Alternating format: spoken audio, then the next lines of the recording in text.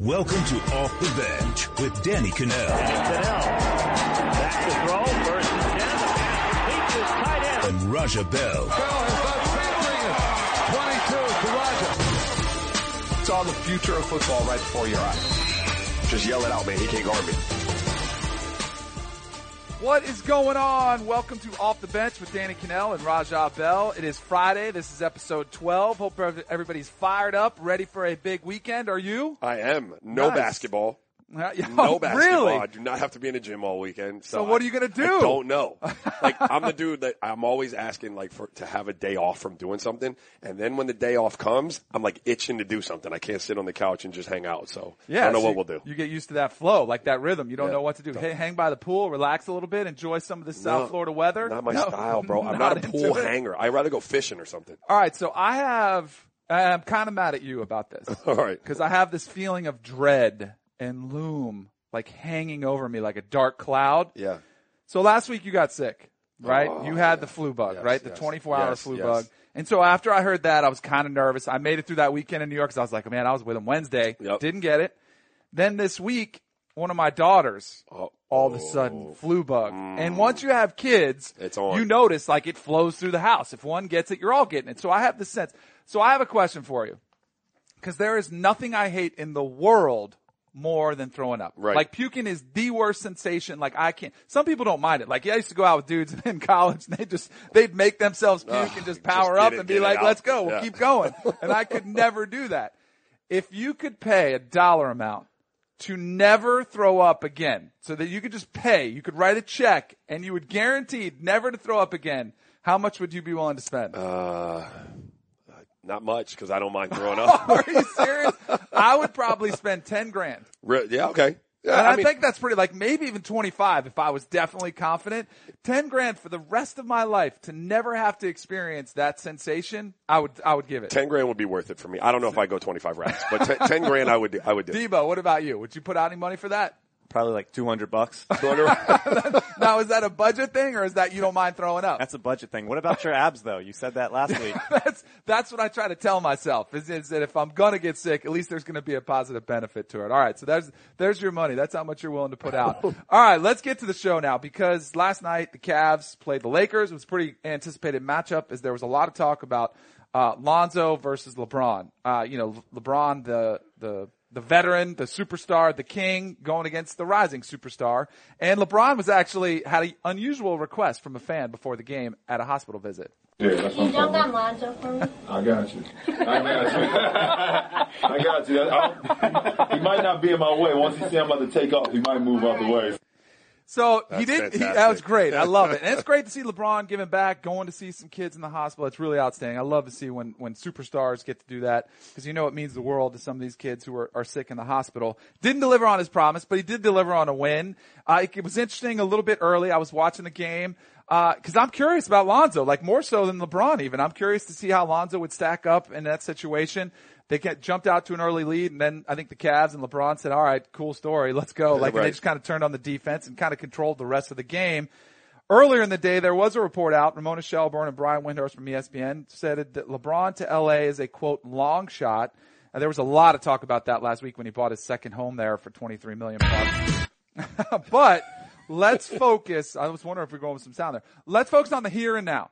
So how is LeBron, because he's having a season, and he was my pick for MVP because I thought he would kind of bump it up a notch. I think he got sick of seeing Steph unanimous MVP and seeing Russell Westbrook get the triple-double and him getting MVP. I think LeBron was kind of like, hey, I'm still the greatest, so I thought he would bump it up a notch.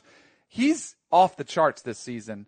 How is he able to do this after this long of a career at this point and this age? It's pretty remarkable. But he is a student of the game. And that's kind of cliche, and a lot of guys think they are, but LeBron is. And, we alluded to, a couple episodes ago, or maybe last episode, about him using like 2K to try to figure out what it would be like to play with Isaiah. And he is looking for any and every advantage that he can get. When I played, we were just on the precipice of this new sports science, fine-tuning your diet, healthy living. And so, I didn't treat my body like that proverbial temple when I played. I mean, I eat, I'd stop at the drive-thru on the way home and get like a Taco Bell or something like that, and we just weren't. You didn't have the personal chef? No, we didn't have that. But these guys, so body-wise, they've got a much better feel for what it takes to fuel your body and keep it in the optimum shape to play the game for the longevity of your career. And then he's just a tireless worker. Like, no one works like this guy. You'll play 5 and 7 on the road. And I got to be at work because the front office never gets off. So I'm in there at 8 a.m. Like on the Tuesday, we got home at like 2 a.m. I'm back at the office at 8 a.m. LeBron's already in there with his personal strength and conditioning guy and someone else working out in the weight room just to get his lift in. There's no practice that day. You don't even have to be there. And so, his commitment to the body, and it was always a question for me whether or not he was committed to really rounding out his game. And I said this before, I thought, sure, he's a savant in terms of passing the ball, and he's more physically gifted than anybody in the NBA. But I didn't know that he had spent as much time fine-tuning his jump shot. I thought when I was in Cleveland and when he shot, he was off balance a lot. And when I watched him work out shooting the ball, it's like a golf swing shooting. You want it to be a repeatable motion. Mm-hmm. You want to see consistency in it. And I didn't see that when he shot the ball. And I would always lament to our front office, man, if he would really, work on getting his mechanics down and repeating them time after time, he'd become a better shooter. And I'd like to see him post up more and really refine that part of his game. I didn't think that he had, put the time and effort into doing that. It's apparent that he's doing it now. And that's got nothing to do with me. I never really mentioned it to him, but being a student of the game and realizing what he has to do to prolong that career, I mean, it's incredible to see a guy 15 years in, maybe having his best season of his career right now. See, I think he does, because I think he pays attention to stats, which he talks about. He references them a lot, oftentimes in the post-game press conference, whether it's talking about that specific game or historically. In year 15, he has the most points per game since 2010. He's had his second highest rebounds per game in his entire career and the highest assists per game in his entire career, his best field goal percentage and 3-point percentage. So he's obviously working on something. I think this is what separates. So when you get this formula, when you get a player that's as physically gifted as he is, because he's obviously been blessed with an, unbelievable body, the skill set, the ability to jump out of the gym and all that. But when you combine that with his work ethic, that's how you get the greatest player of all time. Yep. Or challenge it with MJ. No, yeah, for sure. That one. And that's what you see that's a commonality in what you see with Tom Brady. And Tom Brady's not even the most, but he obviously was gifted with a great arm. He can throw the ball, but he has combined it with, see, the thing I look at it and I'm kind of wow, I wish I had that type of dedication because I wasn't willing to sacrifice this much. That right. Really impresses me that he was in the gym that early working on his game after he's got so many rings, after he's got the MVPs, after he's got $1 billion in the bank. Yeah. He still puts in work. That to me that just sets him apart right there. Yeah, he is a leader by example when it comes to that, when it comes to the commitment to the process. And they talk about the process a lot. The process isn't just showing up one morning at shoot around and doing your scouting report. The process is what it takes to build a body, to build a mental repertoire of things that you can go to. What did I want to say about him? There was something. In terms of MJ versus LeBron, I grew up on MJ. I'm forever an MJ guy. Here's what I'll say to that though. LeBron and today's era of player is more concerned with efficiency than anyone's ever been. And LeBron is efficient. Mm-hmm. I mean, he might be the most efficient player in the NBA right now. And he's certainly more efficient than MJ was. What he's doing in terms of, MJ would get 60, but MJ shot the ball. He shot the ball every time. You know what I mean? Yeah. I love to watch it, but LeBron is an efficient, streamlined, player. And that's pretty cool to watch. And not many people, your average fan, they don't really, see that. But when you're a basketball guy and you can see how efficient and effective he is with the ball, it is remarkable. I think it's an era that we live in. And I guess you hear debates of old, who was the greatest boxer of all time. I get it. Why can't we just appreciate both of them for being the greatest of their generation? True. I think it's fun sometimes, but people get so hardcore into it. I just don't want to get into the weeds on who's better, Michael or LeBron. And I would probably take MJ as well. After the game, LeBron walked by Lonzo, kind of gave him some dap. And then he pulled over his jersey over his mouth, and he was talking to him for a good 30 seconds. I love that. I thought it was a little bit funny because Lonzo didn't know what he was kind of pulling up his shirt. He's like, should I cover my mouth too? What do I do? I think LeBron, the first thing he said to him was pull your jersey over your mouth. right? And he was whispering some advice. He was asked about it after, and he said he wouldn't go into exactly what he told him, but he did have some words about the game with Lonzo. It's always team. Passes the ball, pushes the ball up the floor, someone that you want to play with. And, this is a team game. Everybody gets so caught up in this whole individual thing, and it's so, the team game gets so overlooked. But then, I'm not going to go there. He was asked about the pressure situation. He was asked about what he said to him. What do you think he was saying? Do you think he was really offering advice, or do you think he was saying, hey, man, meet me after, we'll go grab some dinner? No, I think he was offering some advice. I don't think the Lakers are staying around. They probably got to get out to another game. So I think he was giving him just a little bit of on the fly, hey, man, you're doing a great job. This thing doesn't come together in your first year all the time. Block that noise out, like that. And I think it was really appreciated by Lonzo. When you have guys like LeBron and Steph Curry, his dad put a target squarely on his back before he ever got in the NBA. Mm-hmm. If the kid turned out to be anything like the dad, guys like LeBron and Steph Curry wouldn't be going out of their way to defend him and deflect for him, right? They see something in the kid. I don't care who you think you are, who's listening to this podcast, who these prognosticators are. When LeBron and Steph Curry see something in you and tell you on a basketball court, there's something there, right? They know. So the kid has talents. I think LeBron just wanted to let him know that the pressure, don't let it get to you. Don't let it, don't crumble under the weight of it right now, because no one's judging you off of your first 30 games at the end of the day. This is going to be a body of work over a career. So, here's what I'll say about Lonzo and LeBron. Very similar in what they really, really want to do with the ball, which is pass it. Get it up the court, make teammates better. And I think LeBron learned this as time went on, because he got crucified early in his career for getting off the ball in late game situations. His point was, I'm making the right basketball play. True. But sometimes the right basketball play in crunch time when you're the man isn't necessarily the right basketball play. The right one is for you to keep the ball and make a play. And I think Lonzo has to learn that.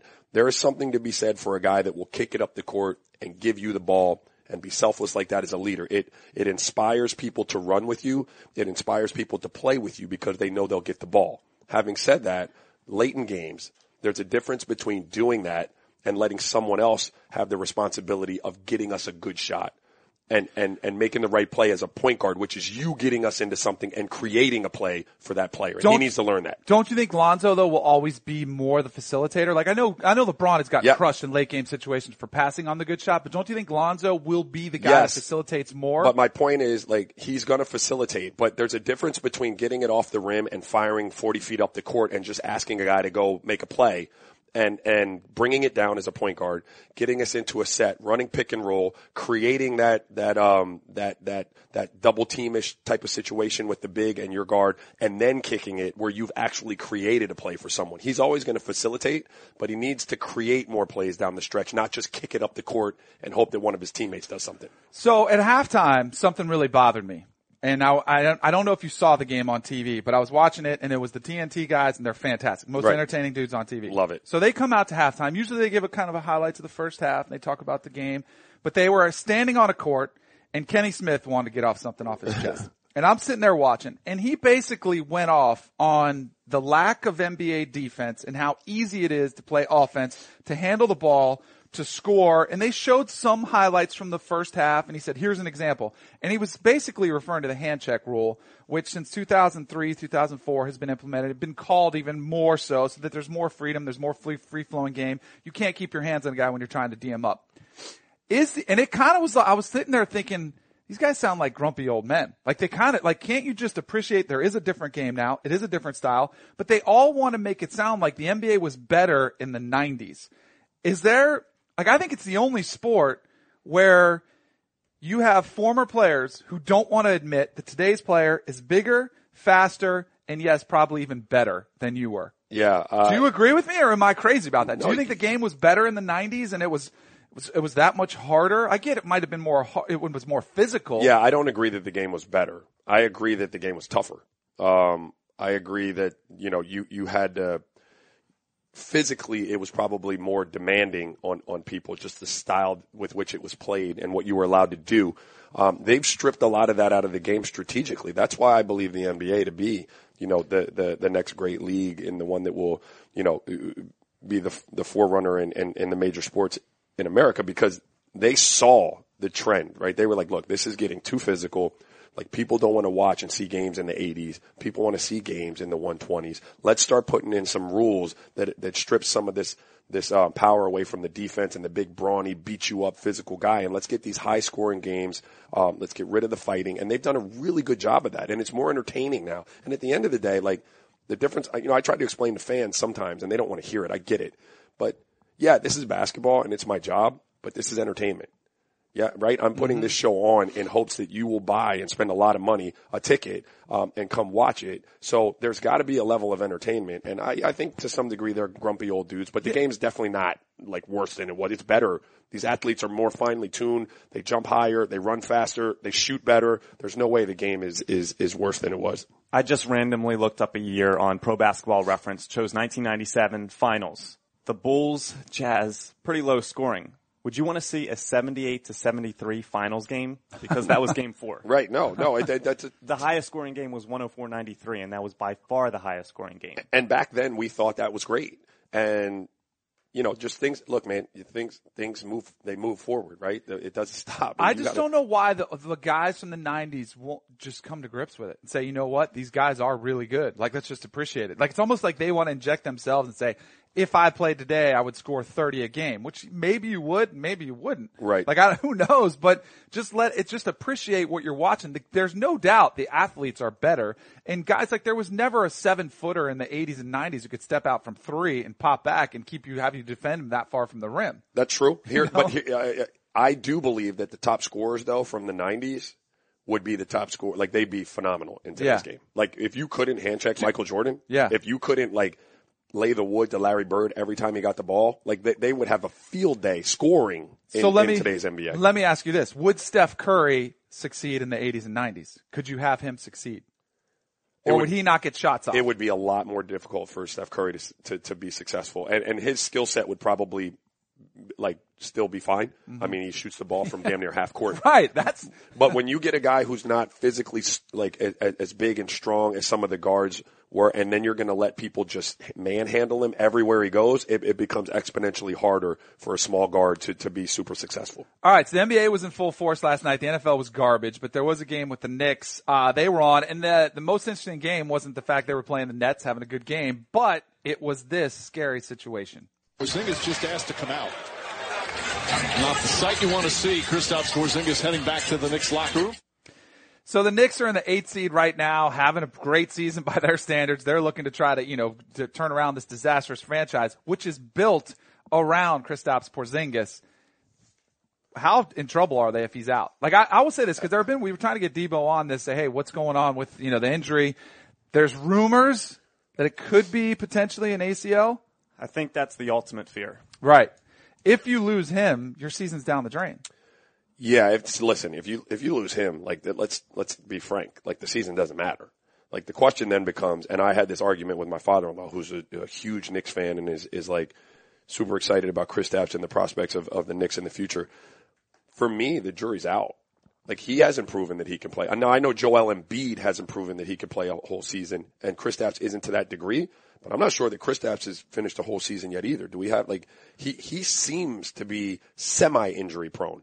And that's a concern for me. Again, 7'3". Yeah. Early in your career, you can't stay healthy. That rarely turns out to where you become like a 79 game player for the rest of your career. It's usually the opposite of that. Like, when you're injury prone that early and you're 7'3", you typically are injury prone for a career. And no matter how bright your future is or how high of a ceiling you have as a player, if you're not healthy and available, like, you can't live up to the hype, and the Knicks as a franchise are in a lot of trouble. So then the next question for me becomes, if, and this is that whole, like, how tough are we thing. I don't know if you're injured or not. I don't know. And if that's not an injury and you just had a little tweak of something, like, that's where I think the league has changed tremendously. Yeah. Like, back when we played and a little before us, like, if you just tweak something, like, who cares?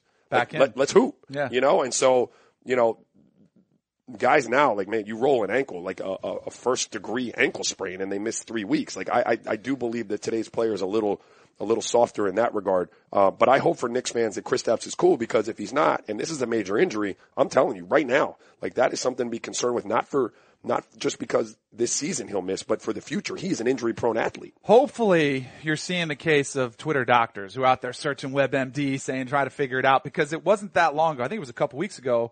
Porzingis was playing in a game, and you saw a video. He rolled his ankle. Awful. Like, right. It was totally rolled over. They had it in slow motion. It was a GIF online. Everybody's like, oh my gosh, he's done for the season. He was cleared to return later in that game, the same game which he rolled his ankle. So who knows what it'll be. Obviously, we hope the best for him.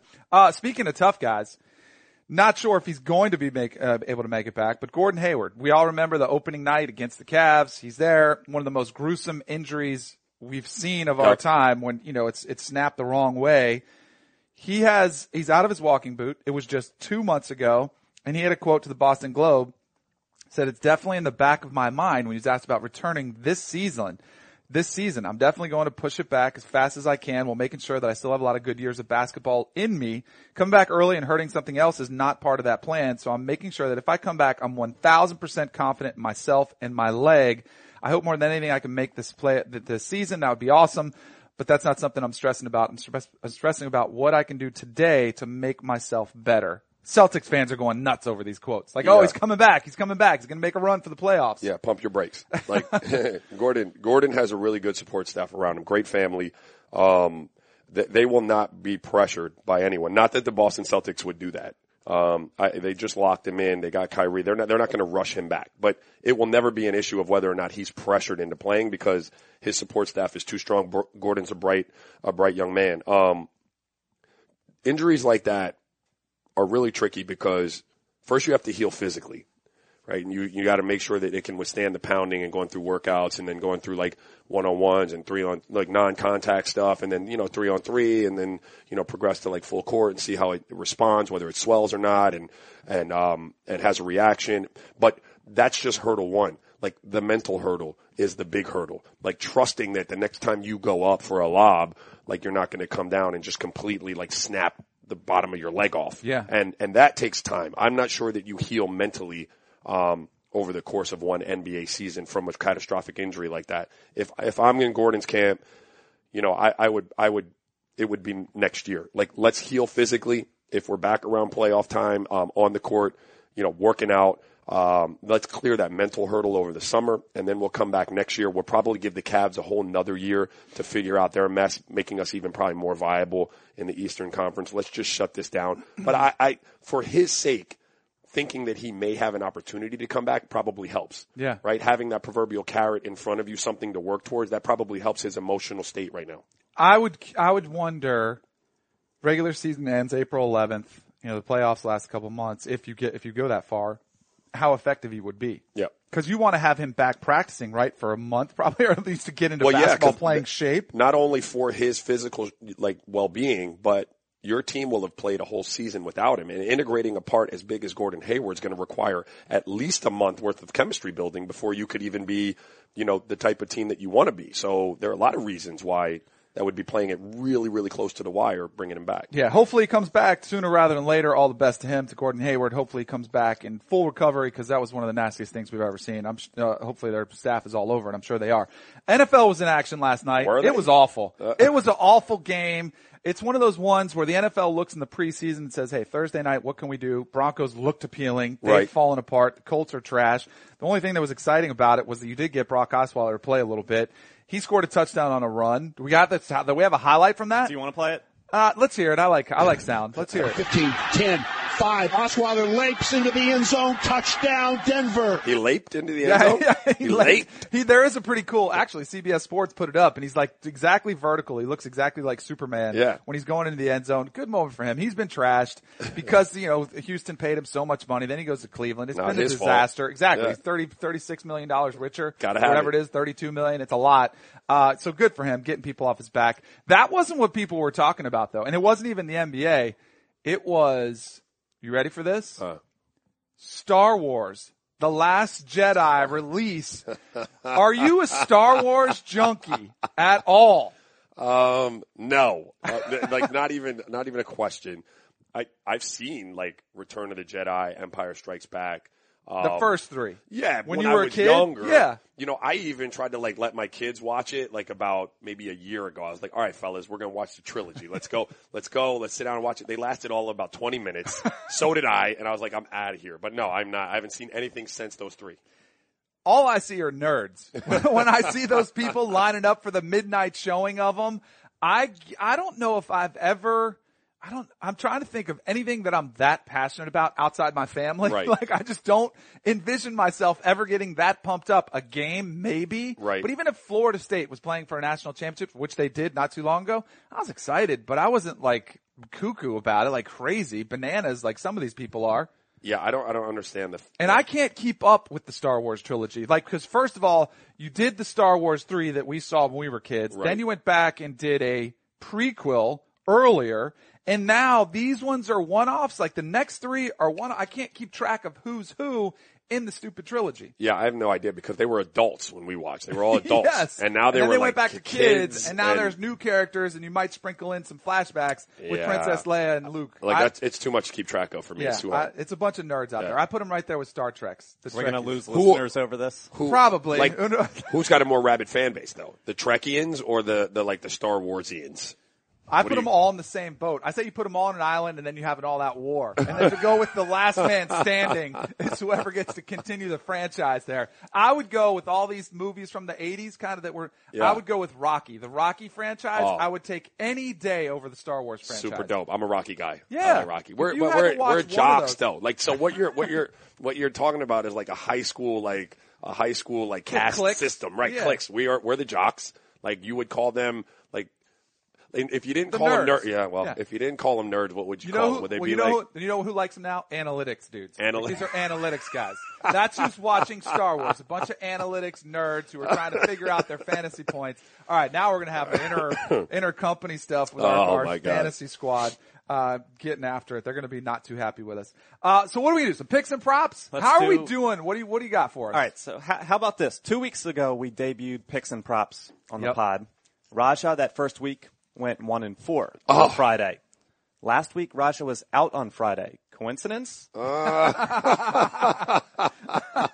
Raja 1-4 on the season. Danny, you're now 4-4. You went 2-3 during the conference championships and 2-1 last week. I hate in the that. NFL. So a lot of people will say that's pretty good in gambling, like 50. At least you're not losing money. I hate that. I would rather be 1-4 than 4-4. Why? Because I would rather be 4-1 or 9-1 than 4-4. I hate being 4-4. Middle of the road is no fun, it gets me in trouble because I'm with that in my I have a little side account. A little something to keep some action on it. If I'm 4-4, I'm loading up on the next game to try to get and that is not how you win. So you probably don't want to listen to me for gambling You have advice. to win like 54% to break even if we have to teach the juice. Gambling terms, the juice. Right? The juice. Is that, that's the interest? Yeah. Well, that's what they charge you to gamble because they don't just let you do it for free. They should though, but not the money they make over you from losses. They charge you 10% on most bets. Really? Yeah, most of them. That's kind of the going rate. That's interesting. All right, so we got 4 games. We're going to do a pick and a prop for each NFL game. We'll start with the Chargers, who are a pick'em at the Chiefs. These teams trending in opposite directions. Both 7-6. This could go a long way in determining the AFC West division. Who you got? You want it? I'm going to take the Chiefs. Chiefs at home, Arrowhead. Yeah. I know the Chargers are hot, but I think they get it figured out. It'd be a long time since I've seen a team just completely fall apart like that. I want the storyline to be a good one for the playoffs, so my heart is going with the Chiefs at home because I want to see them win. I think you're spot on. Right. I think Arrowhead is one of the places that's the most like a college atmosphere. It's a great fan base. Reminds me of Florida State because they get the tomahawk chop going. They do the chant.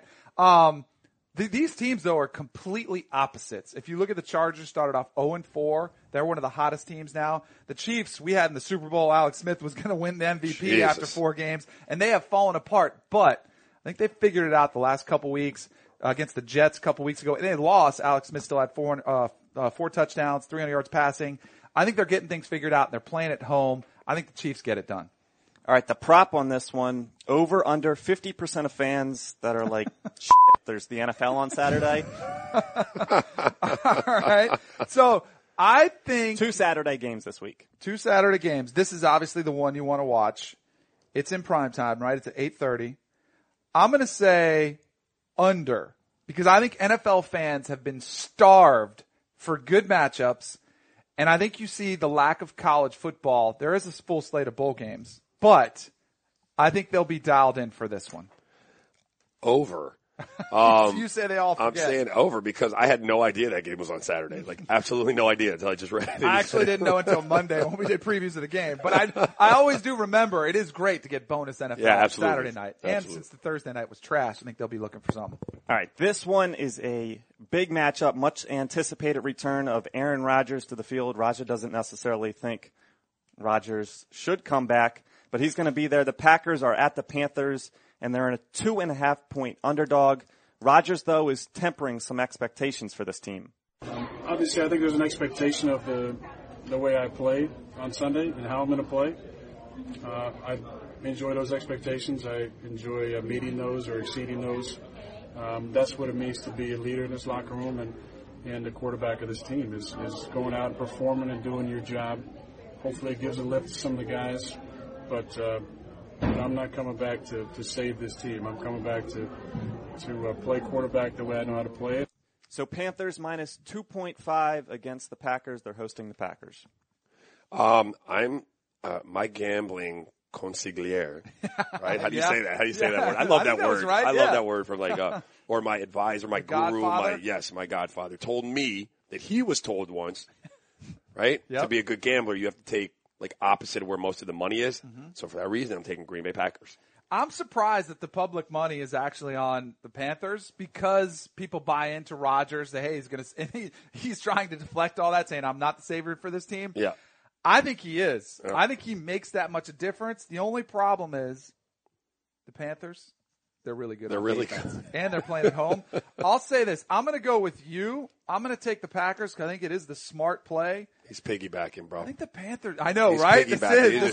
This is weak, so but I don't me. like having to force the issue just to go their side. I think the Panthers win by 1, but the Packers cover. How's that? All right. Go. What's the prop? The prop, Aaron Rodgers minus 1.5 passing touchdowns versus Aaron Rodgers' brothers that have won the Bachelorette. I don't even understand what that means. I'm having a hard time following that one. So Aaron I know Rodgers his brother Jordan has one brother that won the Bachelorette. Yep. He would have to have 3 touchdown passes for the first part of this bet to hit, 2 or less for the Bachelorette part to hit. Bachelor, I'm taking the Bachelorette. You're taking Jordan. They're going to be all over Jordan him. Rodgers. Yeah, I'm taking Jordan Rodgers. So what's the number of touchdowns? Is 3 or? He has to have 3 or more. I'll take the under. Because I think at some point they'll get some touchdowns. I think he'll probably throw for 2 touchdowns. Somewhere in the red zone, they'll punch one in with a running game, the run. So I'm going to say under. I had a hard time following that one. Oh, Debo, we got to step up your prop game. All right, moving on. The NFC West, another division battle. The Rams are at the Seahawks. We didn't think this was going to be a meaningful game at the beginning of the season. Very meaningful right now. The Seahawks at home are 2.5-point favorites. Again, a similar line to that last one. Who you guys like here?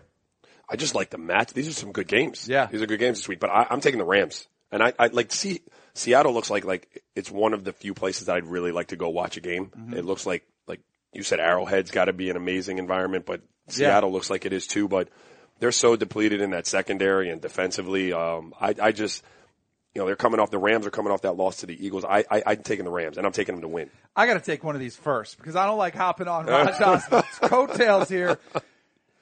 I don't know. I kind of want to take the Seahawks now, but I was coming into this thinking the Rams. Don't do it. I think the Seahawks, some of that mystique of playing at the Link is gone after they lost. They beat the Eagles, didn't they? As heavy underdogs. They were underdogs in that game and beat them at home. 4.5-point underdogs in that one. All right, I'm taking the Seahawks at home. You just talk me into it. I'm fading you. I'm going to say they win. Although I kind of like Jared Goff and the Rams playing here as the hot team. I wonder how long Russell Wilson can keep carrying the Seahawks team. Playing at home, though, it is one of the best home field advantages in the NFL. You are right. You need to go see a game there. And it's the new style game. It's not like Kansas City, Green Bay. Those are all old school crowds.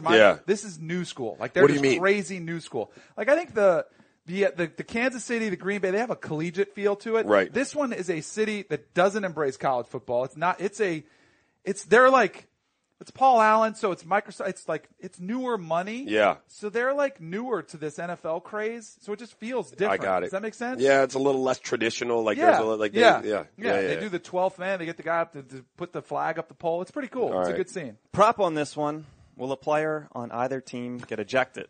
Yes, plus 130. No, minus 150. The Seahawks definitely have a history of this. Yes, they do. Recent After last history. weekend. What was the Michael Bennett fine ever come out? Did he ever get suspended again? Because he should have been for no rolling suspension. up a dude. I don't think. That's messed up. He should have been because No he was suspension. rolling up a guy's knees, which was pretty messed up. I'm going to take the under all day. There's no way after what happened last week. You almost had the player go in the stands. You had Michael Bennett almost get into a scuffle. There's no way. Plus, No. I don't think this team hates each other that much. No, there's not that bad blood there, and no, like you'd have to be a moron to get suspended after what happened last year. All right, last pick. Last week. Yeah. So you guys really like those games. Well, I think you're going to like this one. It might be the game of the year. Steelers coach Mike Tomlin is hyped for the matchup with the Patriots this week.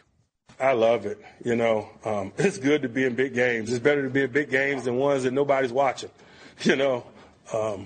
We better be appreciative of this spot and not resist it in any way, but embrace it, because this is what we've been fighting for. So this will probably determine home field advantage in the AFC playoffs. The Patriots on the road, 3-point favorites against the Steelers. Oh, go ahead, you take it. Danny, All right, you first. I'm taking the Pats. I'm jumping on them early. Tom Brady in his career in the regular season, 24 touchdowns, 3 interceptions wherever he plays the Steelers. In the postseason, he owns them as well. If you would have asked me Monday morning who I was going to, before the Dolphins beat the Patriots, I might have taken the Steelers. Right. But because the Patriots look like garbage on Monday night, I'm saying they come in hot, they come in pissed off, and they go into Heinz Field and they beat the Steelers. I could not agree with you more. And I'm going to take the Steelers.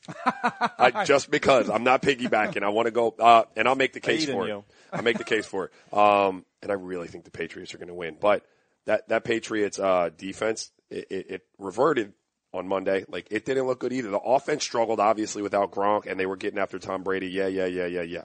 But that defense didn't look great either. It made Jay Cutler look like there was like the Jay Cutler that Dolphins fans expected to see.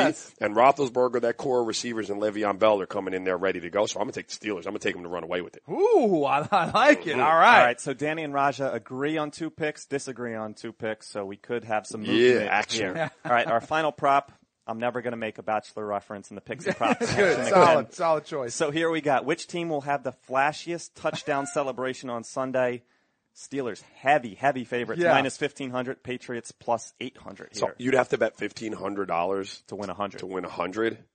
That's still safe money. Right? It's a guarantee. It's a guarantee. The Patriots, I can't even think, have they done anything coordinated all season long? I don't think they have. The Gronk spike, but that's not. Yeah, but that's not. Yeah, that's like no. it's something he's been doing anyway. Meanwhile, It's the so Steelers corny. every week have done something different. You know how I feel about the celebrations. Like, some of them are corny.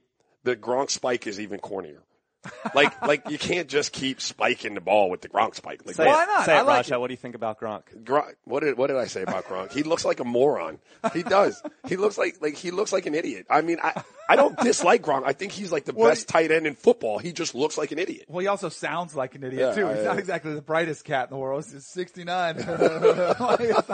I mean, it gets old after a while. But I would love to be throwing to him. I'd like to party with Gronk. Yeah. I'd like to see what you got going on there, We'll bro. put you on that cruise. Right. We'll put you on the Gronk cruise next time it goes out. All right, let's get to some topics. I think we only have one today, but I think it's a good one. All right, your guy, both your guys, A-Rod. He made a commencement speech at Miami, and he asked, does the cap and gown make him look any smarter?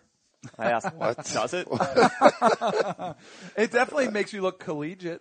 I don't know which word. Never went to college, passed up an opportunity to play at Miami in order to go into the MLB draft. That's what happens when you donate a whole lot of money to a new baseball stadium. Yep. You are right. Have you ever given a commencement address? No, and nor do I think I'm qualified to give a commencement address. I've given a lot of pregame speeches. Have you ever given a speech to Miami, a team at Miami? I have, via phone. I gave a speech to the basketball team before the ACC championship in, I don't know, this would have been probably 2009, 2010. It didn't go over well. They promptly rolled out and got smashed. By who? Like Duke or somebody? I don't even remember because I was in Golden State and my buddy Matt Calloway was a strength and conditioning guy and he called me and asked if I'd do it. So I did it.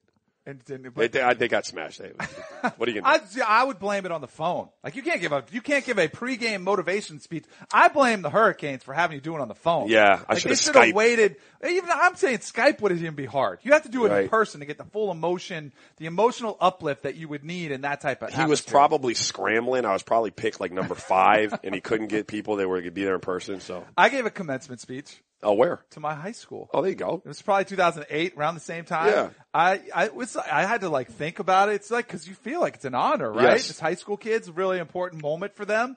So I like wrote something out. I thought it went over well. Good. Who knows though? Oh, well, I'd be nervous as hell to give a commencement speech. All right.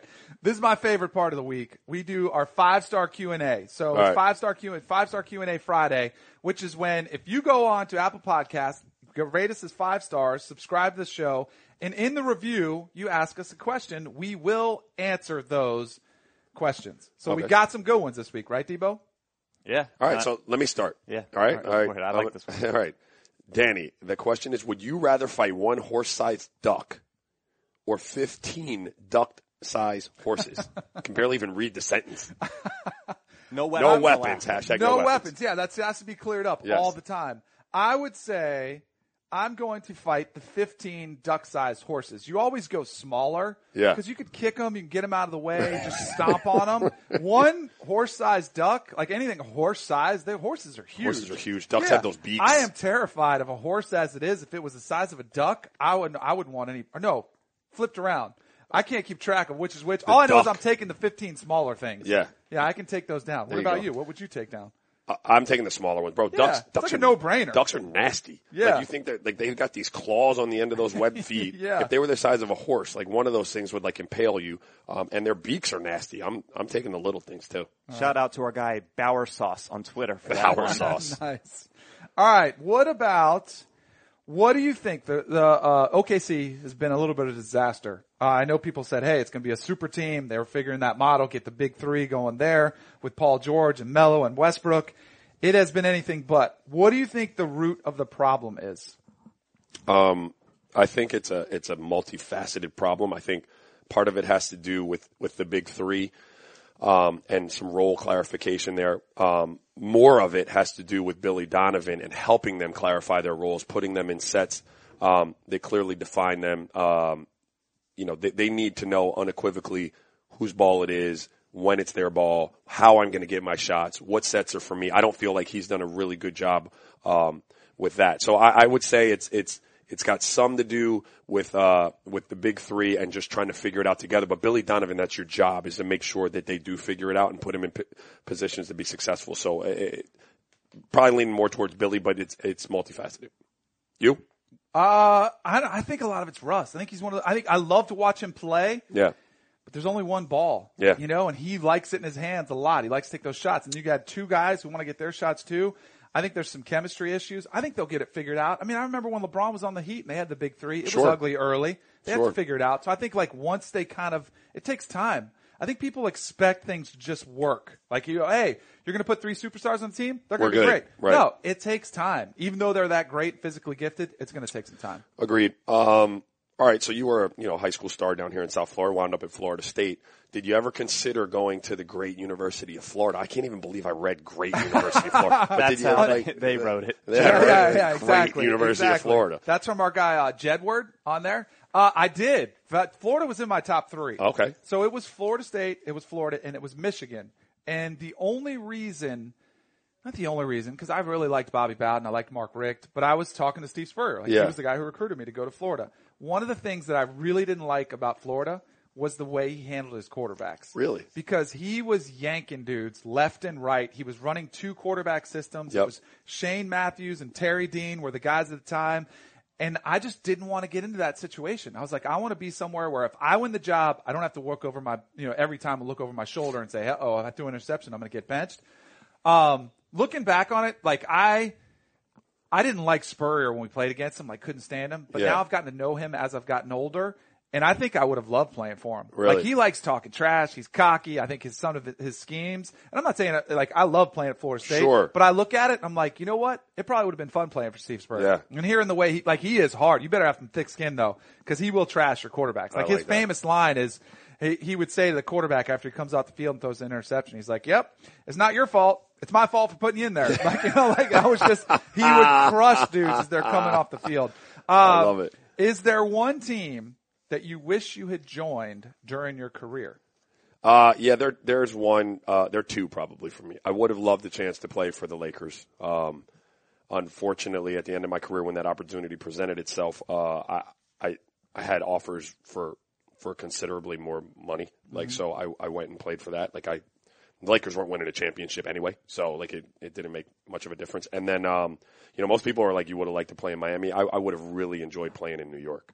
Yeah. I would have wanted to see what that looked like. I have a lot of friends. My wife's family is from there, and that just looks like I love that stage. I loved playing in New York. Like, I loved being in the Garden, and I would have liked to have had a chance to play there. It is one of the most unique. I mean, play for the Giants, we get to play in Manhattan, but you feel like you're New York's team. Yeah.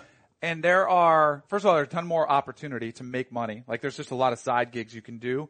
But the fans up there are some of the most unique, special, devoted fans. Yeah. Like, and it's a Sinatra song. Like, if you can make it here, you can make it anywhere. Yeah. It is very true. Even more so for basketball, I feel, because it's such a mecca for basketball. And whenever I'm there in the summertime, like, I feel like my game would be appreciated in New York, because it was appreciated in Philly, and they're similar type of hard hat. Like, I just feel like it would have been a good fit. You would have had endorsement deal after endorsement deal. Like, they would have loved you. Don't rub it in, bro. My bad. I didn't mean to rub it in. But you could have been set for life. Like, you'd have been living. Because that's the thing. If you and I'm saying you would have brought a championship, but if you can do something memorable, if you can make, even if it's just a style of play that they remember, they will never forget you. Yep. Like, if you're a football player and you bring them a Super Bowl, you are set for life. Like, people buy you dinners everywhere you go. You're going to be hooked up for life. Damn it. All right. I know, right? I'm sorry to rub it in. Last topic we got to get to is one of the last 5-star Q&A questions. Eric, do you want to tee us up on this one? Yeah. So yesterday or today, the Cypher King Eminem dropped an album, and our guy Tubbs34 asked, "Who wins in a Cypher battle? And can we hear that on the podcast?" Now, before we get to this, Danny Kanell, professional football player, professional podcaster, professional rapper. Yeah. Push 'em up, push 'em up, push your hands up, push 'em up, push 'em up. Just trying to make it happen. NFL jams platinum. On the field, you back, now I'm rapping. So gets this, and while I'm aiming at block me, these lines to get eye of the tiger, like Rocky. So keep it moving, cause I can't wait. For all my people down in Florida State, it's lethal. So I know you can catch this, I bless rap, like a giant air attack. Whoa! And the crowd goes wild. The crowd goes nuts. They're just saying he slayed him. He slayed him. A couple questions for you, Raja. Yep. Did you? I'm getting older, right? Yes. I'm getting a little bit more out of touch, but I feel like I'm still kind of in tune to what's going on with the culture, right? Yep. I did not know what a cypher was 6 months ago. Really? Have you heard cypher a long time as a freestyle? Like, have you been aware of that term? Yes. Longer than 5 years ago? Yes. Really? Yes, because ciphers have been around. Like, they're different levels of ciphers. Like, there's like when we were in college, cipher meant two different things. But yes, I've been aware of the term cipher for a while. All right. Maybe I was kind of head in my sand. Yeah, I didn't know what it was. Hey, you better get your rap lingo up, bro. I'm better, but I knew I could still win. So there was something that was almost as good as my flow that we heard right there. Yeah. This was trending on Twitter yesterday. So Black Thought from The Roots. The Roots, right? He was on Funkmaster Flex's show. Flex. And he goes off. I want to give you just a little bit of taste of this. Just Okay. a little bit of taste. I think we got a few seconds of this. But listen to what he did live freestyling with Funkmaster Flex. I don't burn bridges, yo. I keep the haters running form. I ain't one of y'all peers. I'm the sum of all fears. Somebody stronger than me. Who that? I'm all ears like Obama. I wish he had another 4 years. Y'all some jolly good Hollywood squares. I'm like him. Approach the author with your offspring. I spoil rappers rotten like my only offspring. All right. So that was 9 minutes and 44 seconds long. If you haven't listened to it, you almost have to listen to it like 10 times to get the little subtle verses that are in there. Right. A couple thoughts when I was listening. First, just so you know, there was no hook. There was no stop down. There was no, hey, there's a chorus in the background. Right. It was that tempo straight through without taking a breath. That is fantastic. 9 minutes and 44 seconds. How much was that you just gave me? 20. 20 second clip. 9 minutes and 44 seconds. The entire time he goes. What does type not of stop. talent do you have to do that? Like, Insane. So let me ask you something, because I asked Debo this before the show. We were talking about it, because it was incredible. How much of it do you think, because it's saying people are saying that it's one of the greatest freestyles of all time.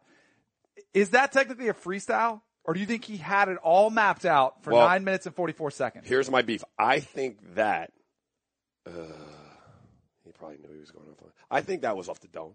I think some of that was off the dome. I think listen. I think that he may have. I don't think that was a rehearsed 9-minute flow. I think he may have jotted down some phrases, some stuff that he could go to, and I think he recalled that. But I don't think that was a rehearsed, pre-scripted, all in order thing. I think a lot of that was off the dome, but he had probably had some notes put down prior to. But that's my beef with all these rap battles now. When I watch them on all this stuff, it's all it's all like, and they stop. And then they got to find their flow again, and they come right back in where they left off. It's scripted. Looking on the notes folder on their iPhone. Yeah, it's ridiculous, man. I think when I think cypher, I think freestyle. I think like put a beat down, like give me a drink, and like off the top of your head, no pre-rehearse. Like that's what freestyle means for me. Like I'm an old curmudgeon. So if he freestyled that whole thing, I think there were probably parts of it, maybe like 2 or 3 minute stretches, and he might have tied them together. But I don't know, how do you memorize that much verbiage? Like it is a ton. I'll put that up there. If that is freestyle, I'll put it up there with Wilt dropping 100 points. Yeah. I'll put it up there with any of the greatest games like any athlete has ever put down. Like you talk about going into the zone, like he is in the biggest, like the greatest zone you've ever seen. Yeah, not one stumble. There's not one stumble in 9 minutes and 44 seconds. Not one stumble. I got to go listen to that because that thing that was dope. Just that 20-second clip. I'm about to go fire it up when I get in the car. How long could you give? If we did a cypher right now, a rap battle? 45 seconds. You could? No, probably not. Probably 30. I could do 20 seconds. I know that. All right, here's what I would need to do. I would need to write some stuff on paper, and then I could do it. I would be doing it with my daughters, like in the car, like, hey, check this out, check Daddy out. So it's funny. We were coming back from the FIU game the other night, like it was probably a month ago now, and I have my son's buddies in the car. They're just getting into old school like hip hop. So like we got Mobb Deep on in the car. We got we got some good old school hip hop. And so, I asked any of them, could they freestyle? Like they're 10, 11 years old. They're like, no. So I tried to drop one. It was terrible. It was awful. The first time I really embarrassed my son. He was sitting next to me like, what? What do you do when you're listening to rap and there's F-bomb after F-bomb? Do you turn it, or do you tell them no, like close your ears, or do you just let it ride? Hey, I gotta be honest. I'm at the point now where like, I just let it ride. Just let it go. Like we don't listen to raunchy hip hop, but like, because some of it's really over the top. Yeah, that like the F-bomb here and there, and like we're at the point now where I'm like, let it ride. Like Black Thought in that one, he dropped some F-bombs. Yeah. They're just like part of the flow. It's not like the women. Like there's some stuff on there. I'm like, geez, I can't listen. Yeah, we're not listening. My to that. girls will be holding Daddy. They'll be like, Daddy, this is inappropriate. I'm like, oh crap, I got to change the station. They're always holding me in check. So who wins? You heard a little bit of Danny. You have the advantage of hearing him. Because of his professional experience, I'm a relative novice. I will defer. All right, here's what we're going to do. If we get to 10,000 followers on Twitter at Cannell and Bell. And how many 5-star reviews? And 1,000 5-star reviews. And you can just put on there, all I want to see is rap battle. Like that's all you have to put in the review. All I want to see is rap battle. We will get it done on here. We'll lay down a solid, I want to use that beat that Black Thought had. Yeah, that's a dope beat. That beat is fire. Yeah. All right, so make it happen. 10,000 followers, 1,000 5-star reviews. You know how to get it done. Go to Apple Podcasts, subscribe, download, hit us up on Twitter. Also, let Debo know what you like, don't like about the pod. We'll keep it coming. Check us out. I'm looking for more football cards. We signed a lot of them. Debo had to address all of them, send them out. We got them to a lot of you. Hang in there. I got some on order with Topps. Not really. Topps. Remember Topps trading cards? Clear. I'm in the process of getting some remade. We're going for another round of production. But keep them coming, man. We appreciate you guys listening. Thanks for the support. And that's a wrap. Episode 12. Join us next week.